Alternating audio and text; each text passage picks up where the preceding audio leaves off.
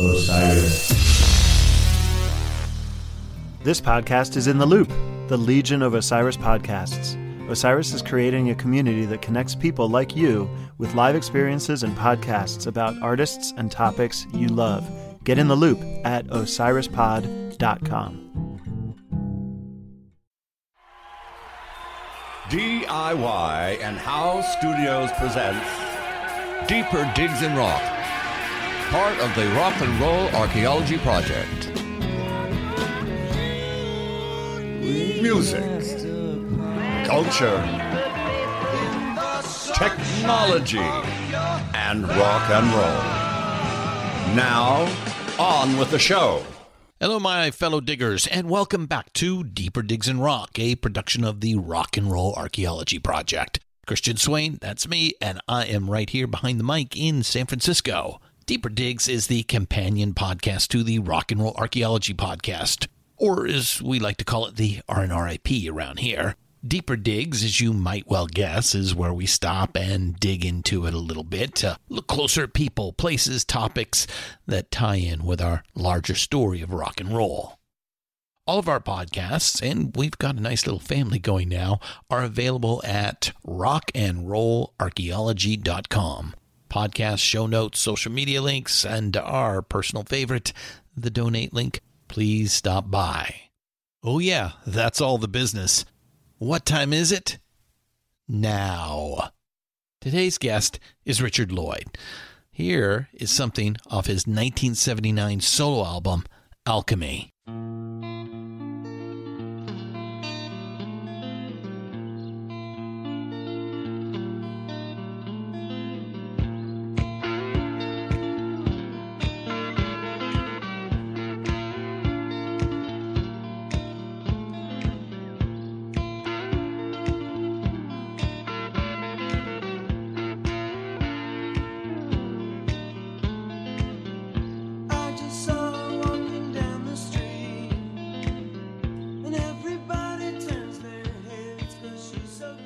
That's Misty Eyes by Richard Lloyd.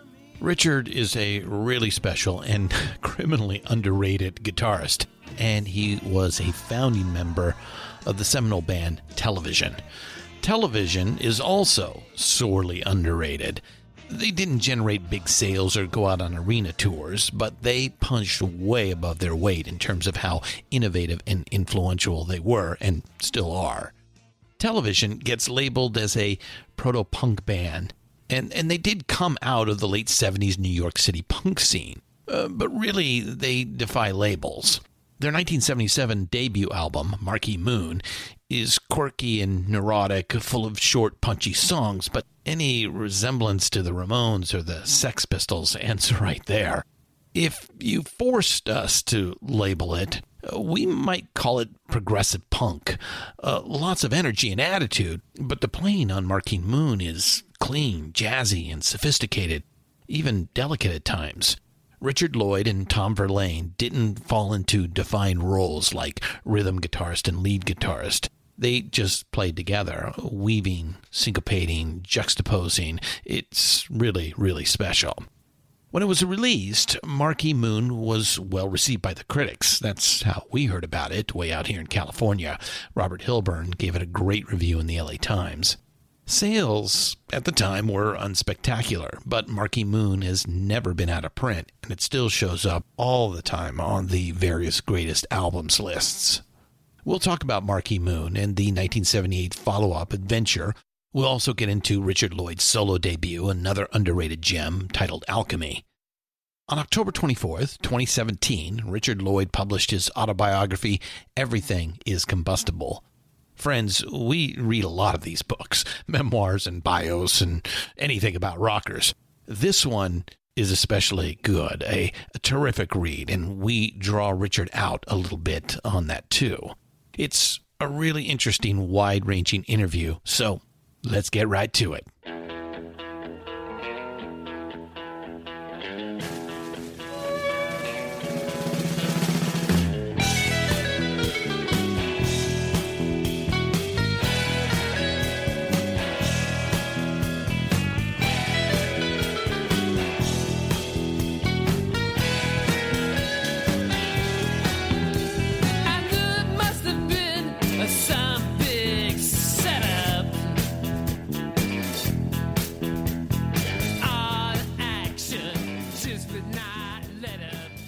Welcome to Deeper Digs in Rock, Richard Lloyd. We're so glad to have you and some of your time today to discuss a naked lunch of a book, Everything is Combustible.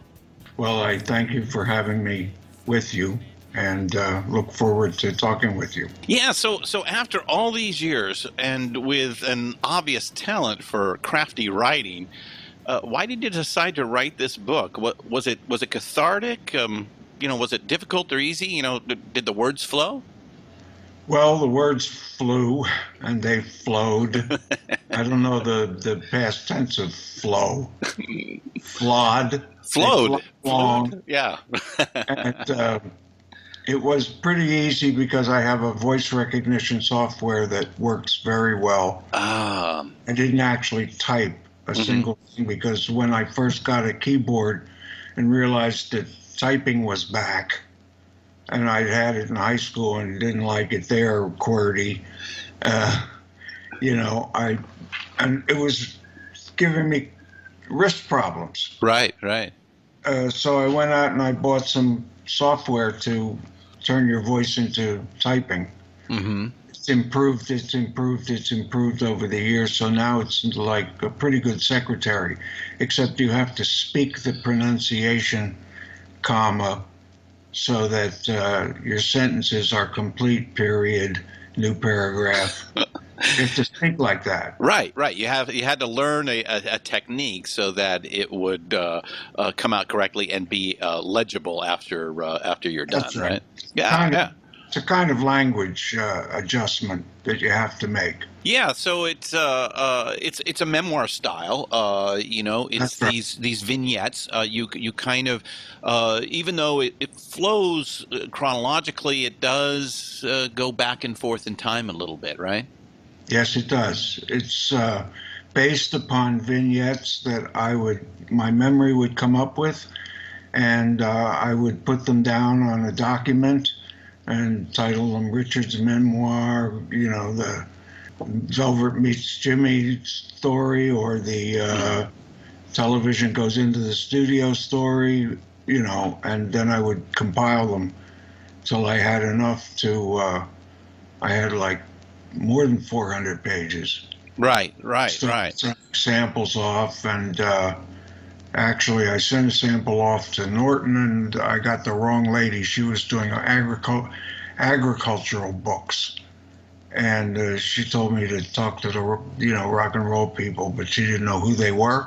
So I sort of procrastinated some more, and then I did a foreword on a book about John Lennon as viewed from the perspective of the Gurdjieff teaching.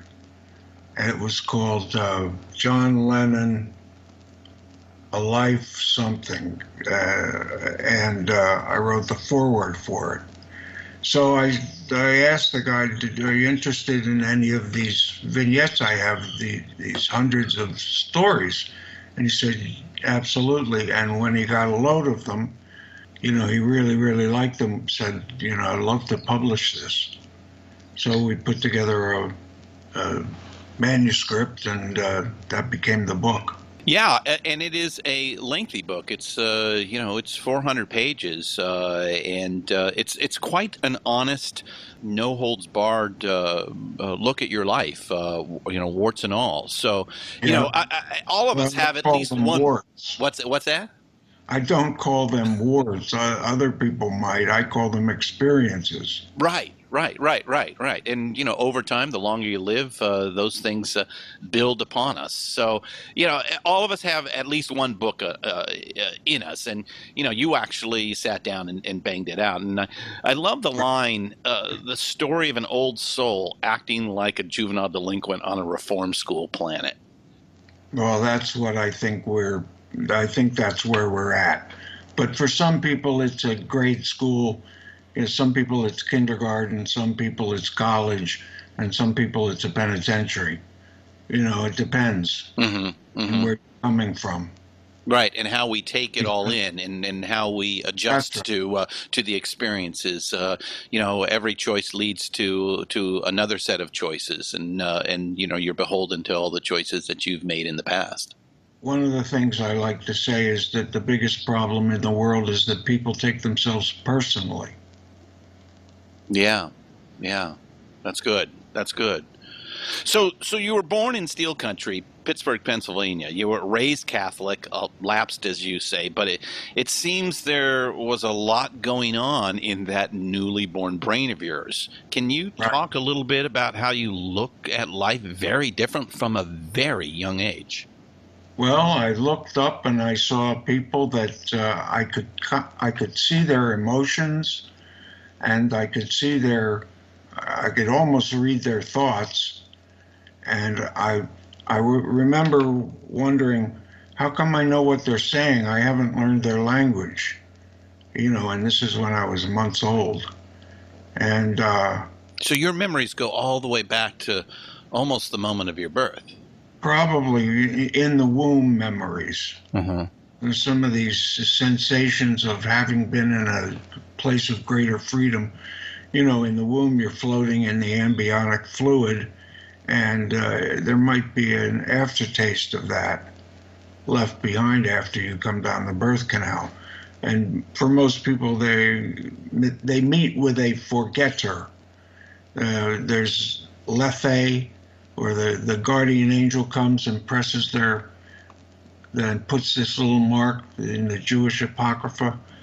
This little mark is to go shh, so you don't know what cards you're going to be dealt in life. The indentation between your nose and your upper lip. That's right. That indentation is supposed to make you forget what you've done beforehand and allow you to play life, fair and square. So you got missed.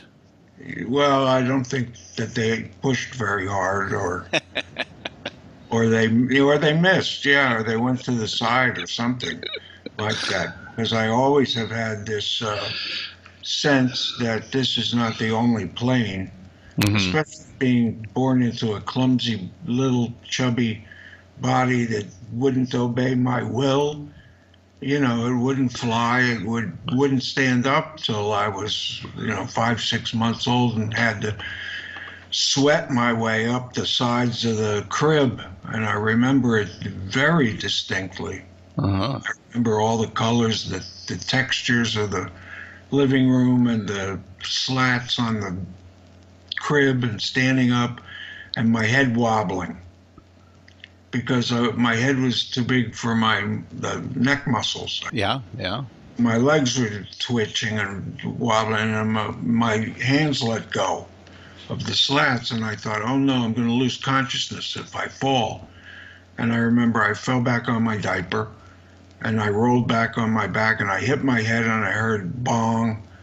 Not bells or stars, but, I got zonked. But I looked around and I was conscious, and I hadn't lost consciousness, and that was very important to me. I was deadly afraid of losing consciousness. I don't know why at that point, but I looked at both my hands, and I took my left hand and I made a fist out of it with my volition, which it would obey. And I was suddenly struck with this enormous, what do you call those moments? Existential moment. The epiphany? An epiphany beyond an epiphany, but like one thought is a piano note. This was like a gigantic chord. Like the end of Day in the Life. The end of the end of the day of the life. Yeah, sure. The beginning of the life. No, I mean the Beatles song, The End of the Day. I know of what you mean. Trust me, I know what you mean. But what I'm saying is that there was the thought that I had to grow up, and I had to learn language, and I had to learn to stand and walk and run and do all these things amongst all these other people who were grown up. And they didn't seem to be right in the head to me or in the gut to me. It seemed that what they were saying didn't agree with what they were feeling. And so I got the impression that they were asleep or unconscious or daydreaming or lying, whether purposefully and to themselves as well. and they accepted the human limitations, that people go by in life. And you recognize this from a very young age. From a very young age, yeah. It's the first thing I recognized. So very unusual, very special. Well, I don't know if I'm special, but, I can see myself from outside myself. A permanent out-of-body experience. Permanent, which maybe led to some other things in your life that you had to deal with to live in that state. So you moved to Greenwich Village, I guess just as the area is blowing up in the beats, the folky, and the early rock periods, right? Yep, in the middle 50s. I mean, I was 6 years old, so it had to have been 56 or 7. 57 or 8, I'm sorry. Mm-hmm. And then, the 60s came and everything blew up. By the time I grew up with it. I was too young to be a beatnik, a little too old to be a hippie. So I was in that gray area in between. I was neither, and my compatriots were neither either. We became heads. Mm-hmm. Mm-hmm. I didn't want to be a jock. I didn't want to be I was studious, but I didn't want it to cripple my freedom. Yeah, now you went to Stuyvesant, right? Stuyvesant. Stuyvesant. I'm sorry, I'm a West Coaster. I could get that wrong. Stuyvesant. Yeah. Yes, the guy who bought, Manhattan Island or a part of it with apparently, a small $25, right? $24 worth of trinkets, but they weren't trinkets. They were knives, pots, pans, valuable things to the natives that they didn't have that would help them in their life. I mean, it wasn't just like Mardi Gras costume jewelry. I don't think. Anyway, there's a rock in Inwood Park at the top of Manhattan that commemorates the place where the Shirakapak Indians sold or gave him the permission to use a bit of swamp, mosquito-infested downtown in order to dock. And that's where it all started. Well, Stuyvesant High School is one of the top. At the time, it was all boys, and it was all science. Mm-hmm, mm-hmm. I loved it. Yeah. Quite the high school. Love to learn, love science, still love chemistry and physics and astrobiology and all those kinds of things. So nuclear physics, I'm crazy about it. Yeah, that comes through in the book. You're quite the student. You'll go deeply into any subject and become kind of obsessed by it, right?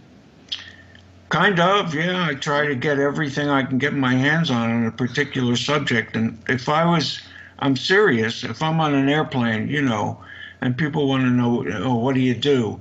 If I say I'm an entertainer or I'm a rock guitarist, the whole flight becomes about that. Right. But if you ask them, well, what do you do? And they say, well, I'm nothing. I'm a plumber. I go, plumber isn't nothing. No. What do you think about elbow joints? Let's talk about elbow joints for 4 hours. I want to talk about plumbing. I want to learn about plumbing. All right. Or, hedge funds or whatever it is.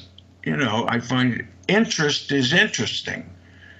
You ask people what they're interested in, most people can't come up with a significant number of things that they're interested in. And I'm interested in interest itself. Yeah, I get you. All things. Yeah.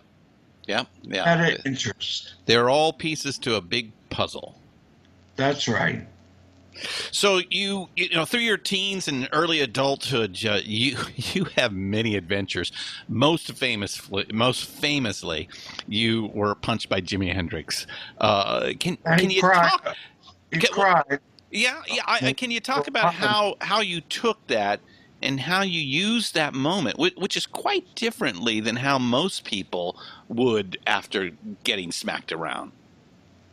Well, first of all, it was Jimi Hendrix, and I looked up to him. Mm-hmm. And second of all, I didn't understand why he punched me. Punched me 3 times, face left, stomach right, face left, and I sat down. And I just thought, like, because I'd read about Chinese boxers, and if they hear about some great boxer, they'll go get their ass kicked by him in order to steal some of their chi. Right. So I sat down and I thought, how do I not lose this energetic impulse that just arrived through his fists? And I thought to myself, hey, packs a pretty good wallop for a skinny black guy. Yeah, but the big thing was taking it in and realizing that in some cosmic way, Jimmy was quite the cosmic guy from what I've read. Absolutely. He had given you a small amount of his magic. Maybe that's the case, or maybe I took it. Maybe it was just a fortuitous moment of grace, because afterwards I heard people say, somebody tried to beat up Jimmy, we'll kill him, his handlers, and I knew they meant it, and I hadn't laid a hand on him, so I sat there till they closed the place down, about an hour, till the guy with the mop said, listen, I got to lock up, you got to go. And upstairs was a parking lot, and Jimmy was there waiting for me. And he rolled down his window on his Corvette and crooked his finger at me to come over. And I went over, and he put out his hands and took my hands, started sobbing and saying, oh, I'm so sorry, I'm sorry, I'm really sorry. And I was like, Jimmy, go to bed. It's okay, it's fine, don't worry about it, I'm not injured, you know? But he wouldn't let go of my hands, literally. I kept pulling him, and he wouldn't let go for, it must have been 10, 15 minutes. And then finally he let go of my hands and rolled up the window and drove away. And then my friend Velvet jumped out from behind some doorway he was hiding, and it nearly scared the crap out of me. Yeah, Velvet's who introduced you to Jimmy, I believe. That's right. Velvet was Jimmy's only guitar student. Mm-hmm. It's only, Jimmy was his mentor. Yeah. So Velvet would learn licks from Jimmy, and then he'd run and teach you, right?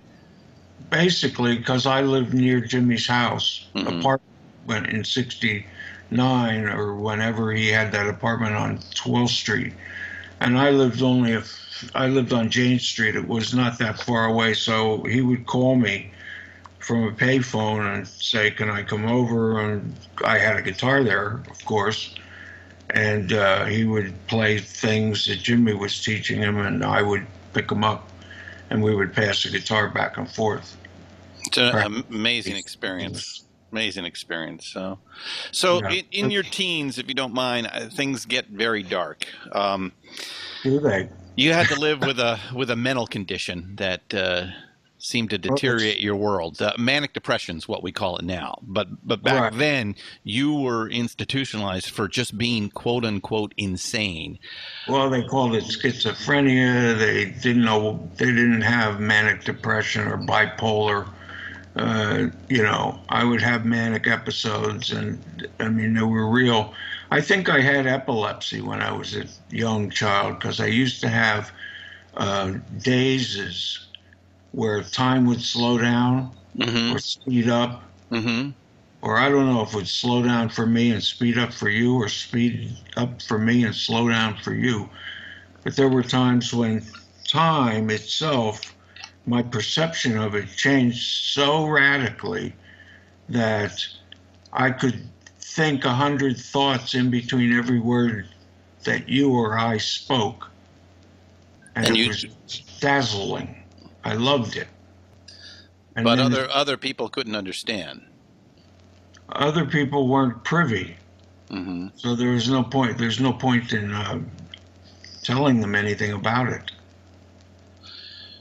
I'm sure other children have these kinds of spells come upon them, and then they just dissuade themselves from believing it after a time because it doesn't meet up with the quote unquote norm Right. of societal limitations. Right. Right. Or it's thought of as an illness. It's a brainstorm, an electrical storm in the temporal lobe. If you have temporal lobe epilepsy, Mm-hmm. it often leads to a increase in religiosity and intelligence, and it's a brainstorm.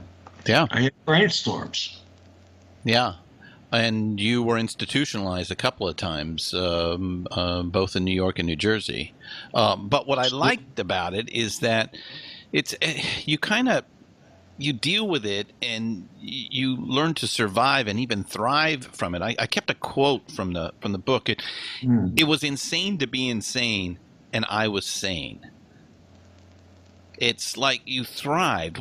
And here's another quote. While I haven't been to the moon or Everest, I survived 2 old state mental institutions during the dark ages of treatment. That's true. Yeah. How many people can say they've been through the One Flew Over the Cuckoo's Nest? Right. Watch the movie, but that's like kindergarten. Right.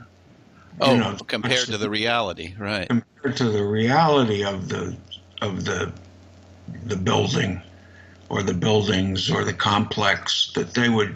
I mean, rich people would throw away their inbred children, put them away. People put away their kids forever and ever. And then there were the true schizophrenics which is schizophrenics, or broken mind. Right. From the Greek, broken soul, phrenos. And so they thought I had that, but every time they thought I had that, I cleared up. Yeah, thankfully.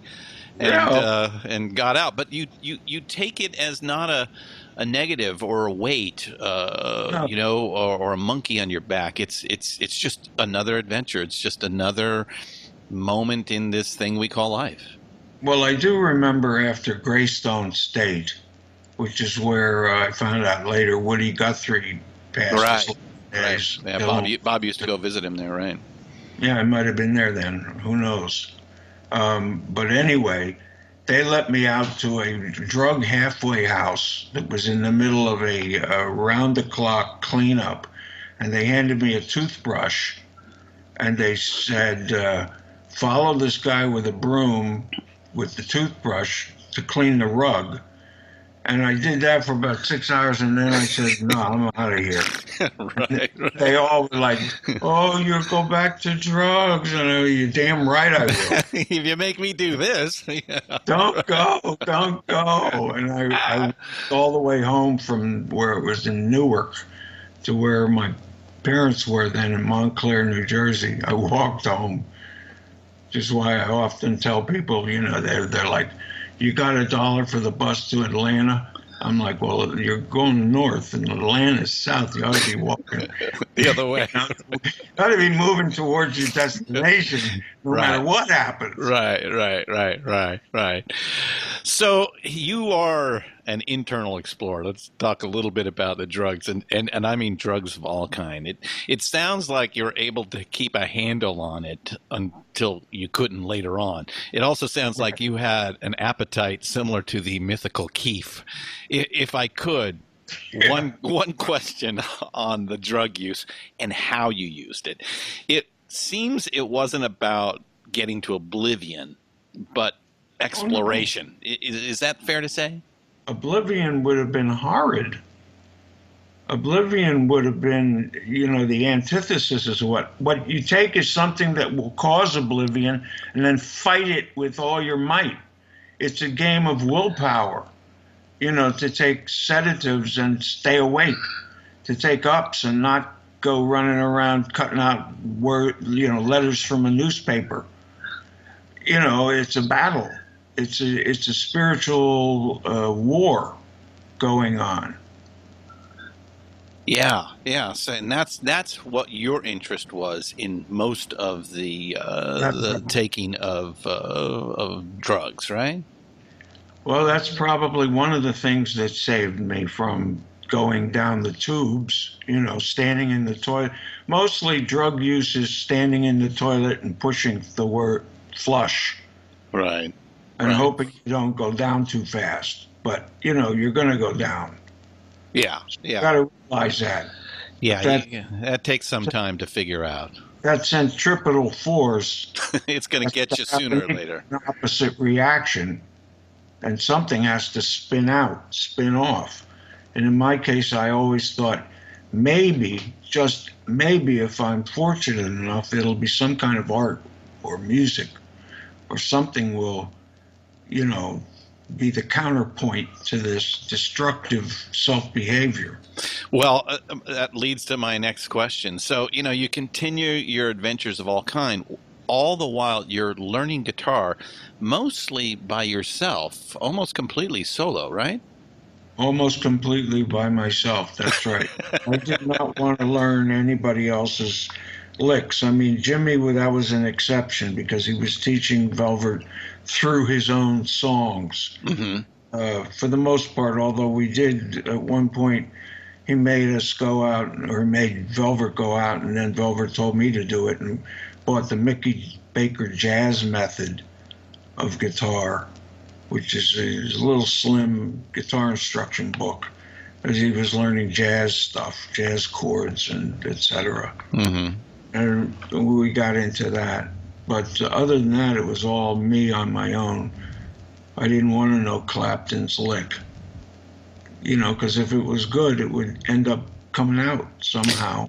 Yeah, and this went on for years. This is not something you did for, 6 months or a year. This went on for several years, right?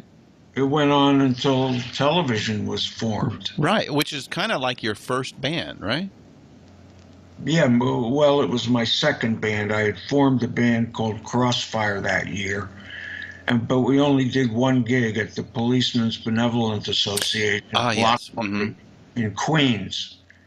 But other than that, no, I did, and I kept hidden. I played the electric guitar with no amplifier on purpose. I didn't have an amplifier. I didn't know. I didn't have enough money to have an amplifier, and if I had to be a vagabond, I couldn't carry an amplifier around, so I just played a Stratocaster or a Telecaster unelectric, and I didn't want anybody to hear me because I was, woodshedding. Right. And I was trying to become good. There were so many people who were better than me, and there still are so many people that are better than me at playing guitar. The only difference is that most of their guitars are in the closet and they've gone off to some plan B, or they're and they really did make it and they're famous and they're awfully damn good. There's a certain pantheon. It's like liquor. There's top shelf and there's nothing beyond top shelf.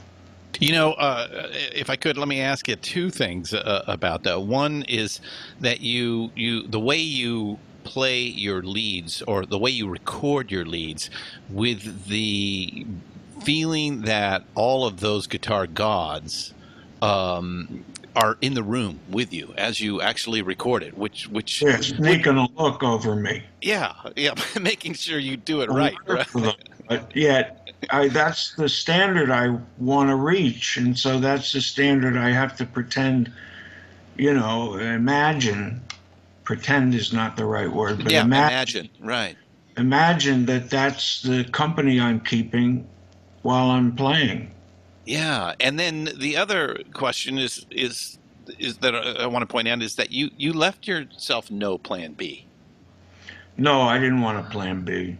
No way. Everybody said get a plan B. Music, you'll never make it in music. And I was like, well, it's already a done deal. So, this is like war again, to use a metaphor. And you burn your bridges behind you so the troops can't rebel and defect. Right.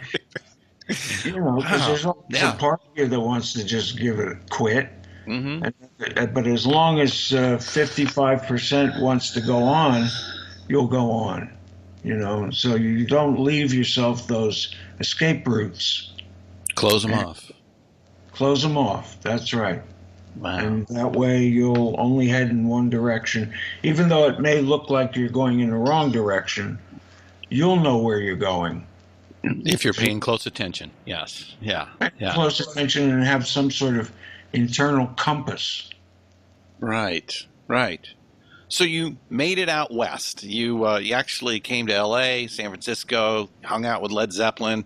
Keith Moon's story is hilarious. The Stones, getting up with John Lee Hooker, and then you take a fast car across the country to get back to New York because you heard a scene was starting up. But that car wasn't. It was a Lotus that didn't go straight from L.A. to San Francisco. I mean, L.A. to New York. It meandered to get there, right? That's right. It wasn't mine, and I hitched a ride, and I don't know how I got the ride, and the guy said, "Look, I'm going to New York, but I'm going like up into Montana, and I'm going down to New Orleans, and I'm going all over the place.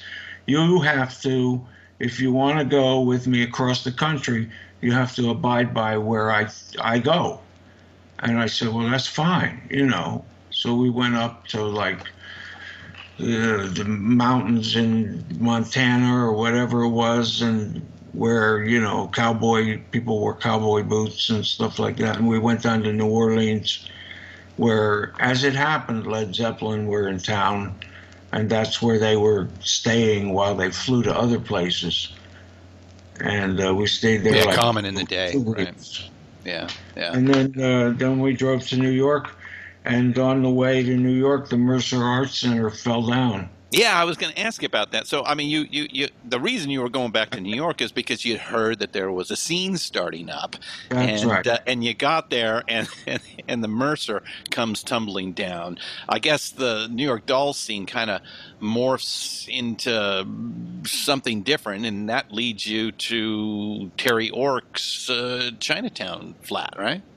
Well, not quite so quickly.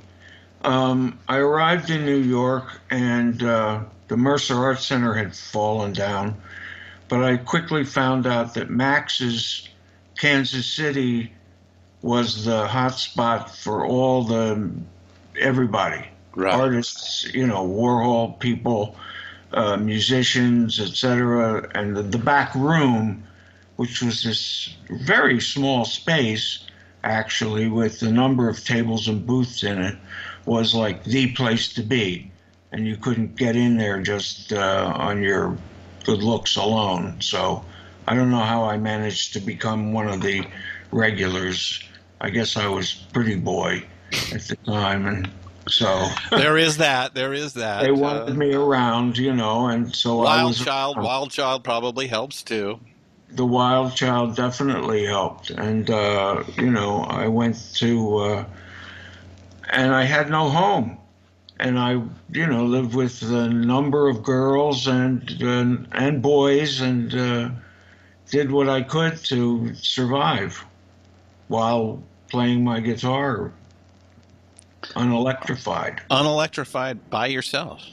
By myself. Yeah. Well, there's nothing wrong with that. No, I mean, but how many years is this that you are, wood shedding alone? Well, 17 to 26.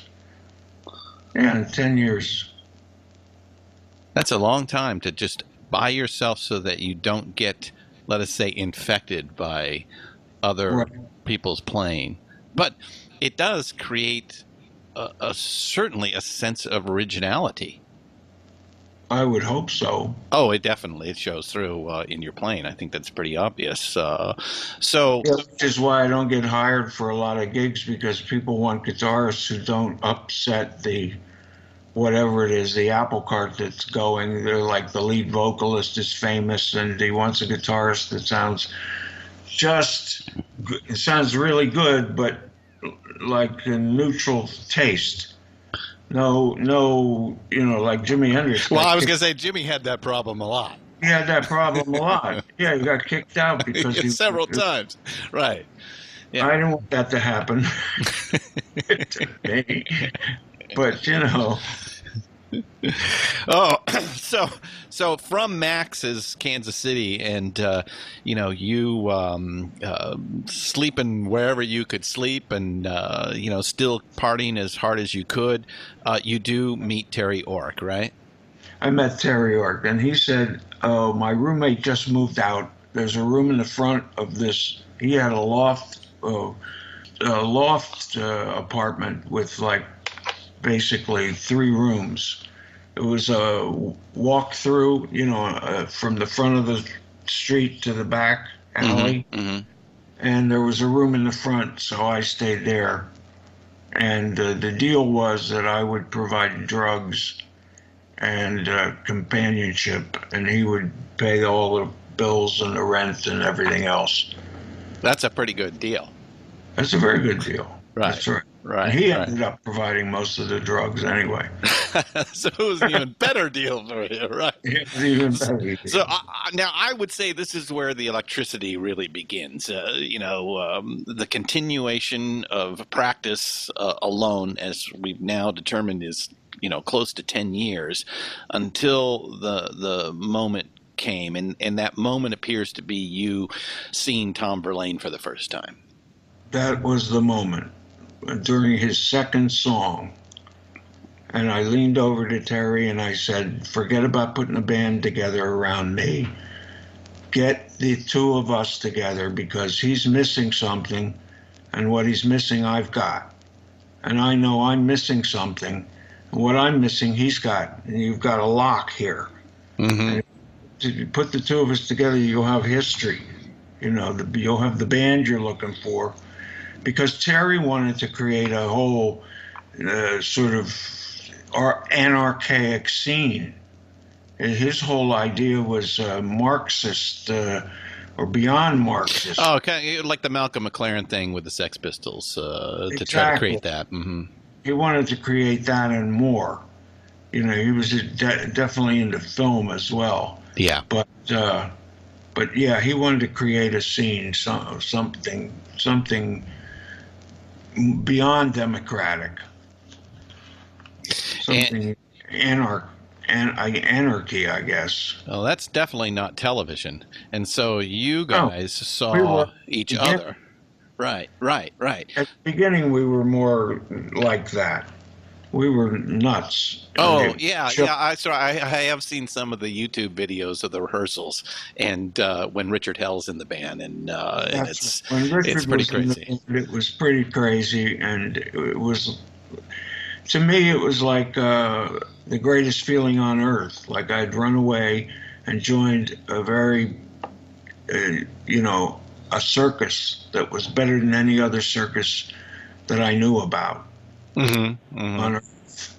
I love how you look at a career in rock music as a choice between 2 circuses. Yeah. Well, what other circus was there?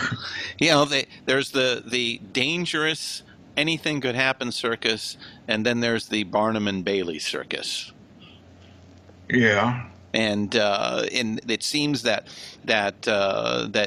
every musician comes to that choice, right? The safety net circus, and every musician gets that choice of which one do you want to follow. That's right.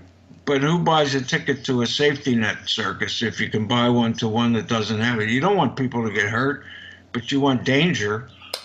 You want thrills and chills. Well, at that point, sometimes people do get hurt, but that's just. Well, that's the way it is. Yeah, it happens. I saw the first time I ever ran into or saw Sid Vicious and Nancy, I was like, those 2 are going down the hard way, and I wouldn't approach them with a 50-foot barge pole. Right. Yeah, it was quite evident, huh?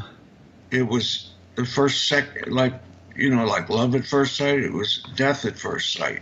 Right. Wow. It was very sad, actually, to see. And then all of the people who gathered around that scene were the punks of the scene, the punkiest punks of the scene, some of whom are still alive and kicking.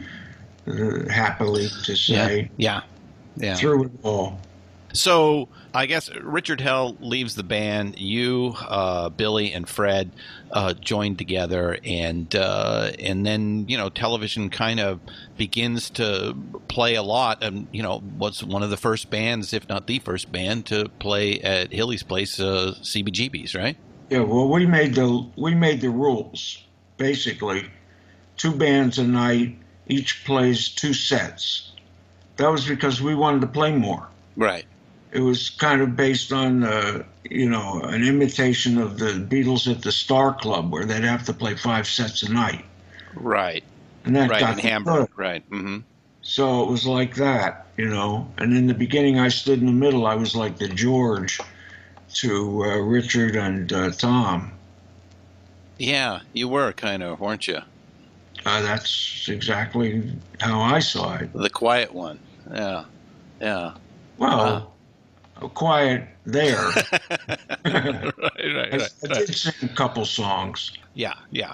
So you guys put 2 seminal albums together. Marquee Moon, obviously, and Adventure, but then just as quickly as it all seemed to come together, it kind of fell apart. Yeah. I think Tom never wanted it to be a band except his band where we're paid less than him.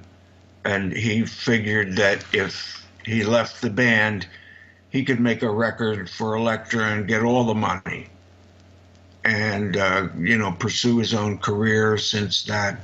I mean, we were very popular in England, so he went to live in England after the first Warner Elektra Tom Verlaine album. Right. And I got to make a 3rd television album, which was Alchemy. Yeah. So I had more struggle because he was the lead singer. And obviously the lead singer is going to be given more deference than the other guitar player. Yeah, the voice is what, non-musicians will gravitate to, always at first. Keep you off the radio if it's... if it's not the voice that's needed, right? That too. So I cause you to turn the knob the other way. It'll keep you off the radio. How the radio works is backwards from what you'd think. It's not because you're good. It's because they won't turn the knob till the commercial comes. So that's the trick. That is the real trick, is to get that done. So would you say Seymour Stein of Sire was correct when he said you guys wouldn't sell a lot of records, but you guys would be hugely influential? Yeah. Yeah. I just, there's a moment when I was reading the book, and you relay that time you guys are, I think, in the van, and you play the Cars' first album, and you just knew you guys were fucked. Yeah, that's kind of true. Tom said it first, and then I listened, and I was like, you could be right here, because now they have something they can really, marketing and publicity can really get behind, and they can't really get behind us. They don't know what to do with us, although we'd asked them to put out college radio records, and they said college radio doesn't sell records. We asked them to let us make T-shirts, and it would be advertising for the band, and they said, no, we're not in the merchandising business, and they just didn't know what to do with us. Wow. And they following the prescient kind of thoughts that we had, so that would have helped. Well, yeah, because history shows that other bands did that and grew to be quite successful. You guys were just, again, ahead of your time in so many ways. I wonder what if television had been able to stay together, if Verlaine could have maybe shared the stage a little more. Do you guys think you would have ruled the new wave 80s? I don't postulate like that. I don't think like that. I don't wonder about alternative realities. Right. Mm-hmm. I have a saying, if you tell the truth, you can remember everything because there's only one storyline. Right. if you start telling lies, or if you start fantasizing about what might have been, then you have all these separate storylines going on in your head, and that's going to prevent you from moving forward properly. I completely agree. I wish more people would recognize that. I know that served me well. I picked up on that in your book, that's how you live life, and Yeah. it's the easy way. It is by far the easy way, and I know so many people who don't live like that, and they just complicate and make their lives difficult. And then their lives become miserable. So Yeah. there's no point. Yeah. Really. Honesty, the best policy. They're not kidding. So you go off to Bearsville to record your first solo album, Alchemy. Right. That sounds like it was a little tough. The drugs really begin to take over your life. And you were also working with a producer, Michael Young, and it doesn't seem like that went the way you wanted it to. No, it didn't go the way I wanted it to at the time, because he put keyboards on the record. And one day Fred Smith came to me and said, Michael Young's in the control room putting cheesy keyboards on your record, and he's got the door locked. And I went downstairs, and indeed, he had locked the door and was putting these keyboards on various songs, and wouldn't open the door. No matter, I pounded and pounded, he would not open the door. And so I called the record company, and I said, I want to fire him. And they said, that's fine. You'll have to pay for the next producer that you get, though, because we've already paid him in full. And he called and told the record company, of course, he's a mess, and I'm saving him. I'm saving the record for you guys. And, I don't know how much percentage of truth is in that. I listen to the record now, and I wouldn't change anything about it. Some of the cheesy keyboard sounds don't sound so cheesy today. Their day has come and gone and gone and come and come and gone and gone and come around the bend, and it's part of the integral structure of the record. Yeah, I got to that point, and I went back and listened to the songs, and the funny thing is that I kind of came back to that thought of like, oh, it does have a little bit of that Cars keyboard sound to it, which was kind of big at the time, and I could see where maybe the songs are great. It's a song is a song. The arrangement and the affectations that you may put around it, might make it work in a moment or not. But a song is a song, and if it's a good song, it's a good song. And there's some very good songs on that album. But I could see where maybe he was thinking, this would be more commercially acceptable by adding some of those things on there. So then blame him more. What's that? I don't blame him anymore. I've forgiven him a long time ago.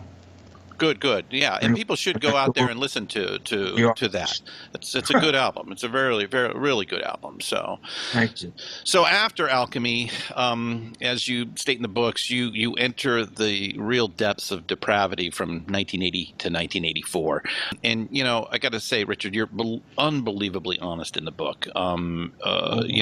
It's I can't lie. No, you lay it all out, and you may call out a couple of people here and there, but you point your finger at yourself more than anything else, is maybe why something didn't work, or in some cases why maybe things did work or should have worked if you had a little bit more say in there. So right.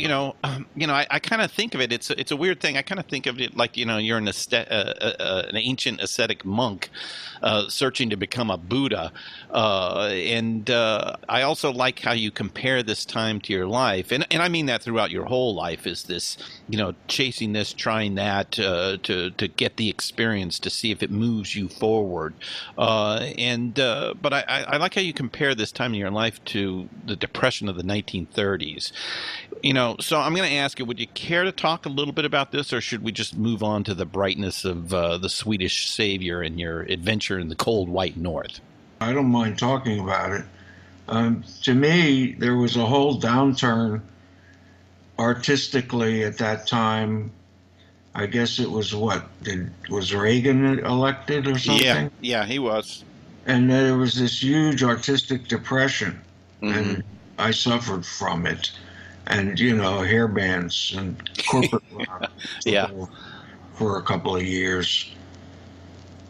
Yeah, I had to live through that myself. But then, as we said, redemption with Field of Fire. Field of Fire. Yeah, well,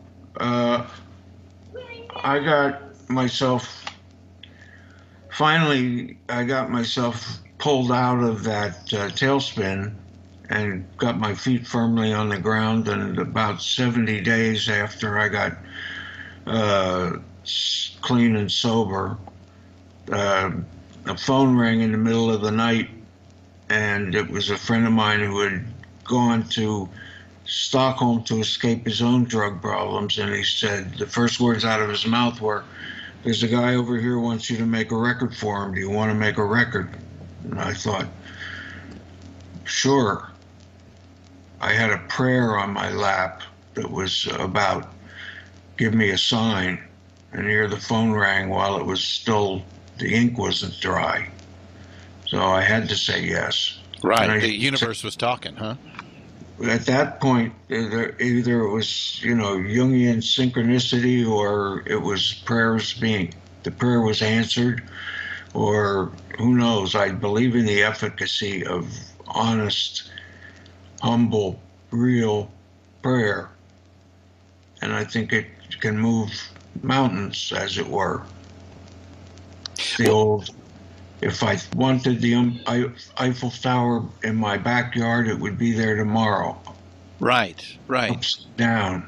Yeah, and it helped pull you out, put you back on a positive path of, which you've pretty much been on since. I mean, the rest of the 80s and the 90s, you're sober, you're working with people like John Doe of X, Matthew Sweet, and then television's revival in 1992, which you stayed until 2007. I guess whenever Verlaine decided to put the thing back together, it seems like. It wasn't Verlaine, it was Tom's manager and my manager at a gathering, talking with each other, and one said, "What's Tom?" The one guy helping me said, "What's Tom doing?" And his guy said, "No, not much." And he said, "What's Richard's doing?" "Not much." And well, why don't we try to get them back together? And that's what happened. And it took about a year of sitting in cafes and drinking coffee and arguing with Tom until we actually decided we would. And then I brought it to my lawyer, who was Clive Davis's son at the time. Yeah, Fred Davis. Shopped the record around, got us the deal with Capitol. And right after the record came out, everything at Capitol changed. And that they dropped 6 acts. And we were one of the acts, and we were one of the acts that got the acts. Right. That's right. Right. Well, we started playing live. People wanted to. There were a few festivals and this and that where they wanted us to play, especially this thing called Meltdown. One was curated by David Bowie, and he asked us to play. One was curated by Patti Smith. She asked us to play. And one was done by a band called, out of Chicago. I can't remember their name now. My apologies to them.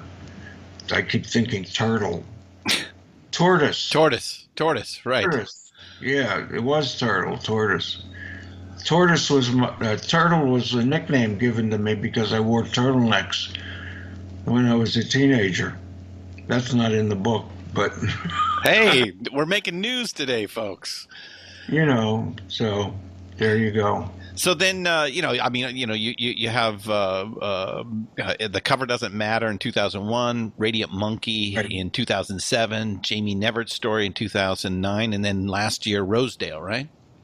Yeah, and Lodestones, which came out somewhere in between, but never got pressed into CDs or made into a record.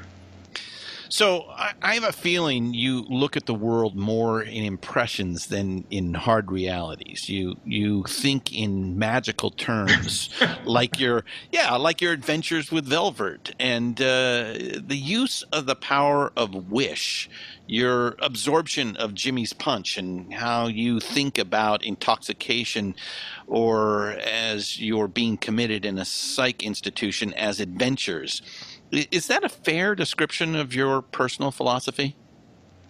Yeah, except if I live by impressions, but not as deeply as Van Gogh. Well, sure, not maybe as a painter, but you still are an artist, and you look at the world not in those hard realities of, No. Like analytical people do. More in the softness of it. I can be analytical too, but I'm not. I do believe in magic, and I do believe in the power of the wish and the will and the soul, and not everybody has that capacity, though. The gifts are not given out indiscriminately, and they're not given out equally. All people are born equal. Well, they're in some regards they are, and in some regards they're born as deeply different as a rock is from a potato. Yeah.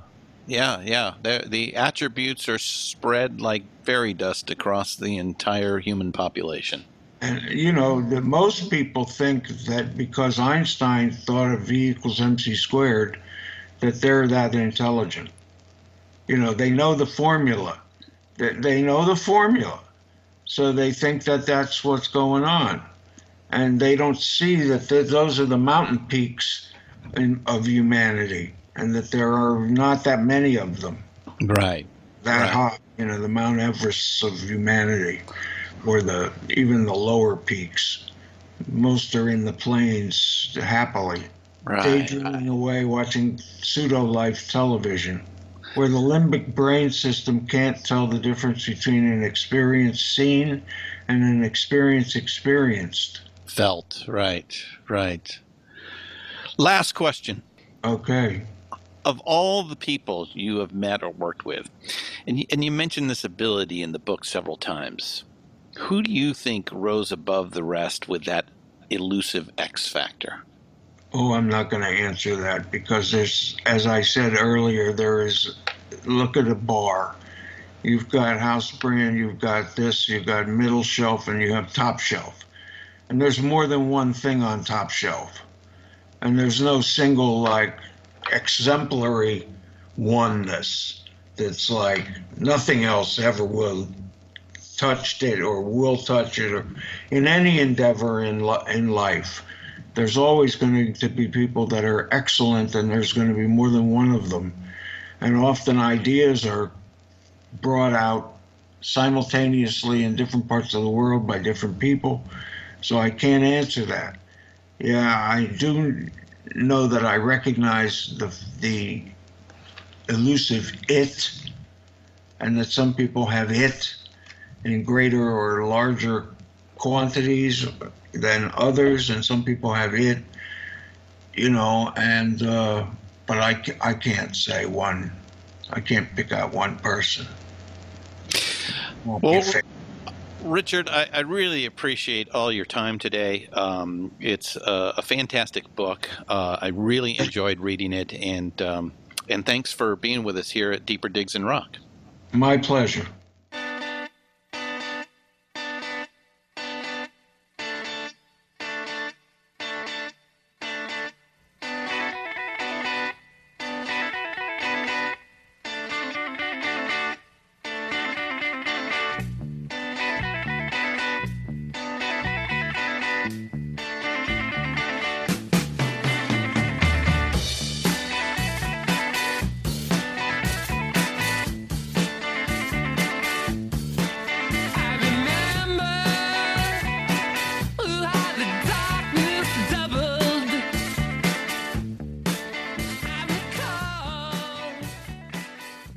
So, has this guy seen some shit or what?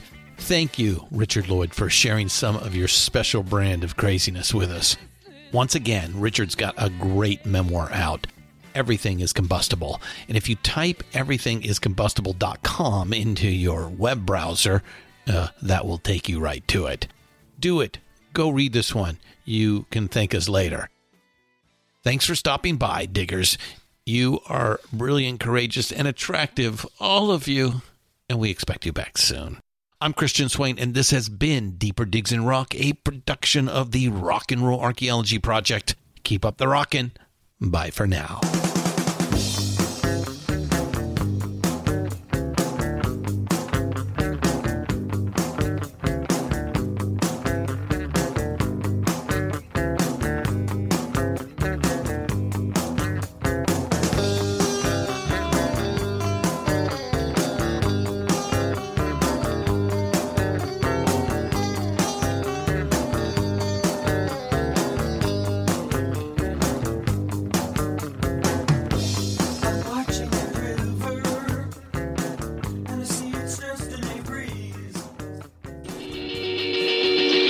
Looking for ways to help right the wrongs of social injustice?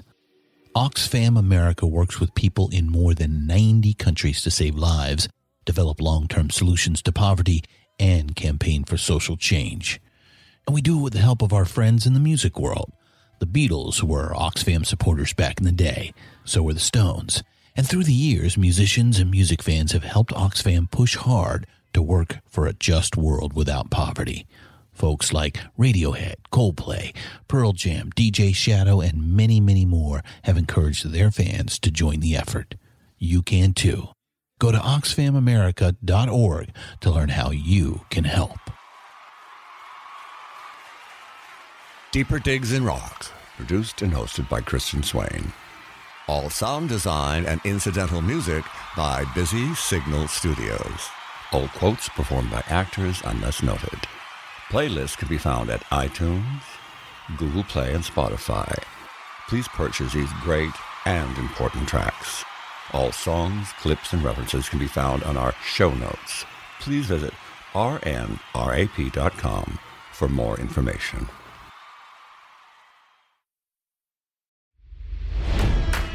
It's NFL draft season, and that means it's time to start thinking about fantasy football. FantasyPoints.com features industry-leading experts and prognosticators using proprietary hand-charted data to help you score more fantasy points. FantasyPoints.com is the place to go for whatever kind of fantasy football you play. Whether you play fantasy football, daily fantasy sports, or do a little bit of everything, Fantasy Points has the meticulously researched content to guide you to victory.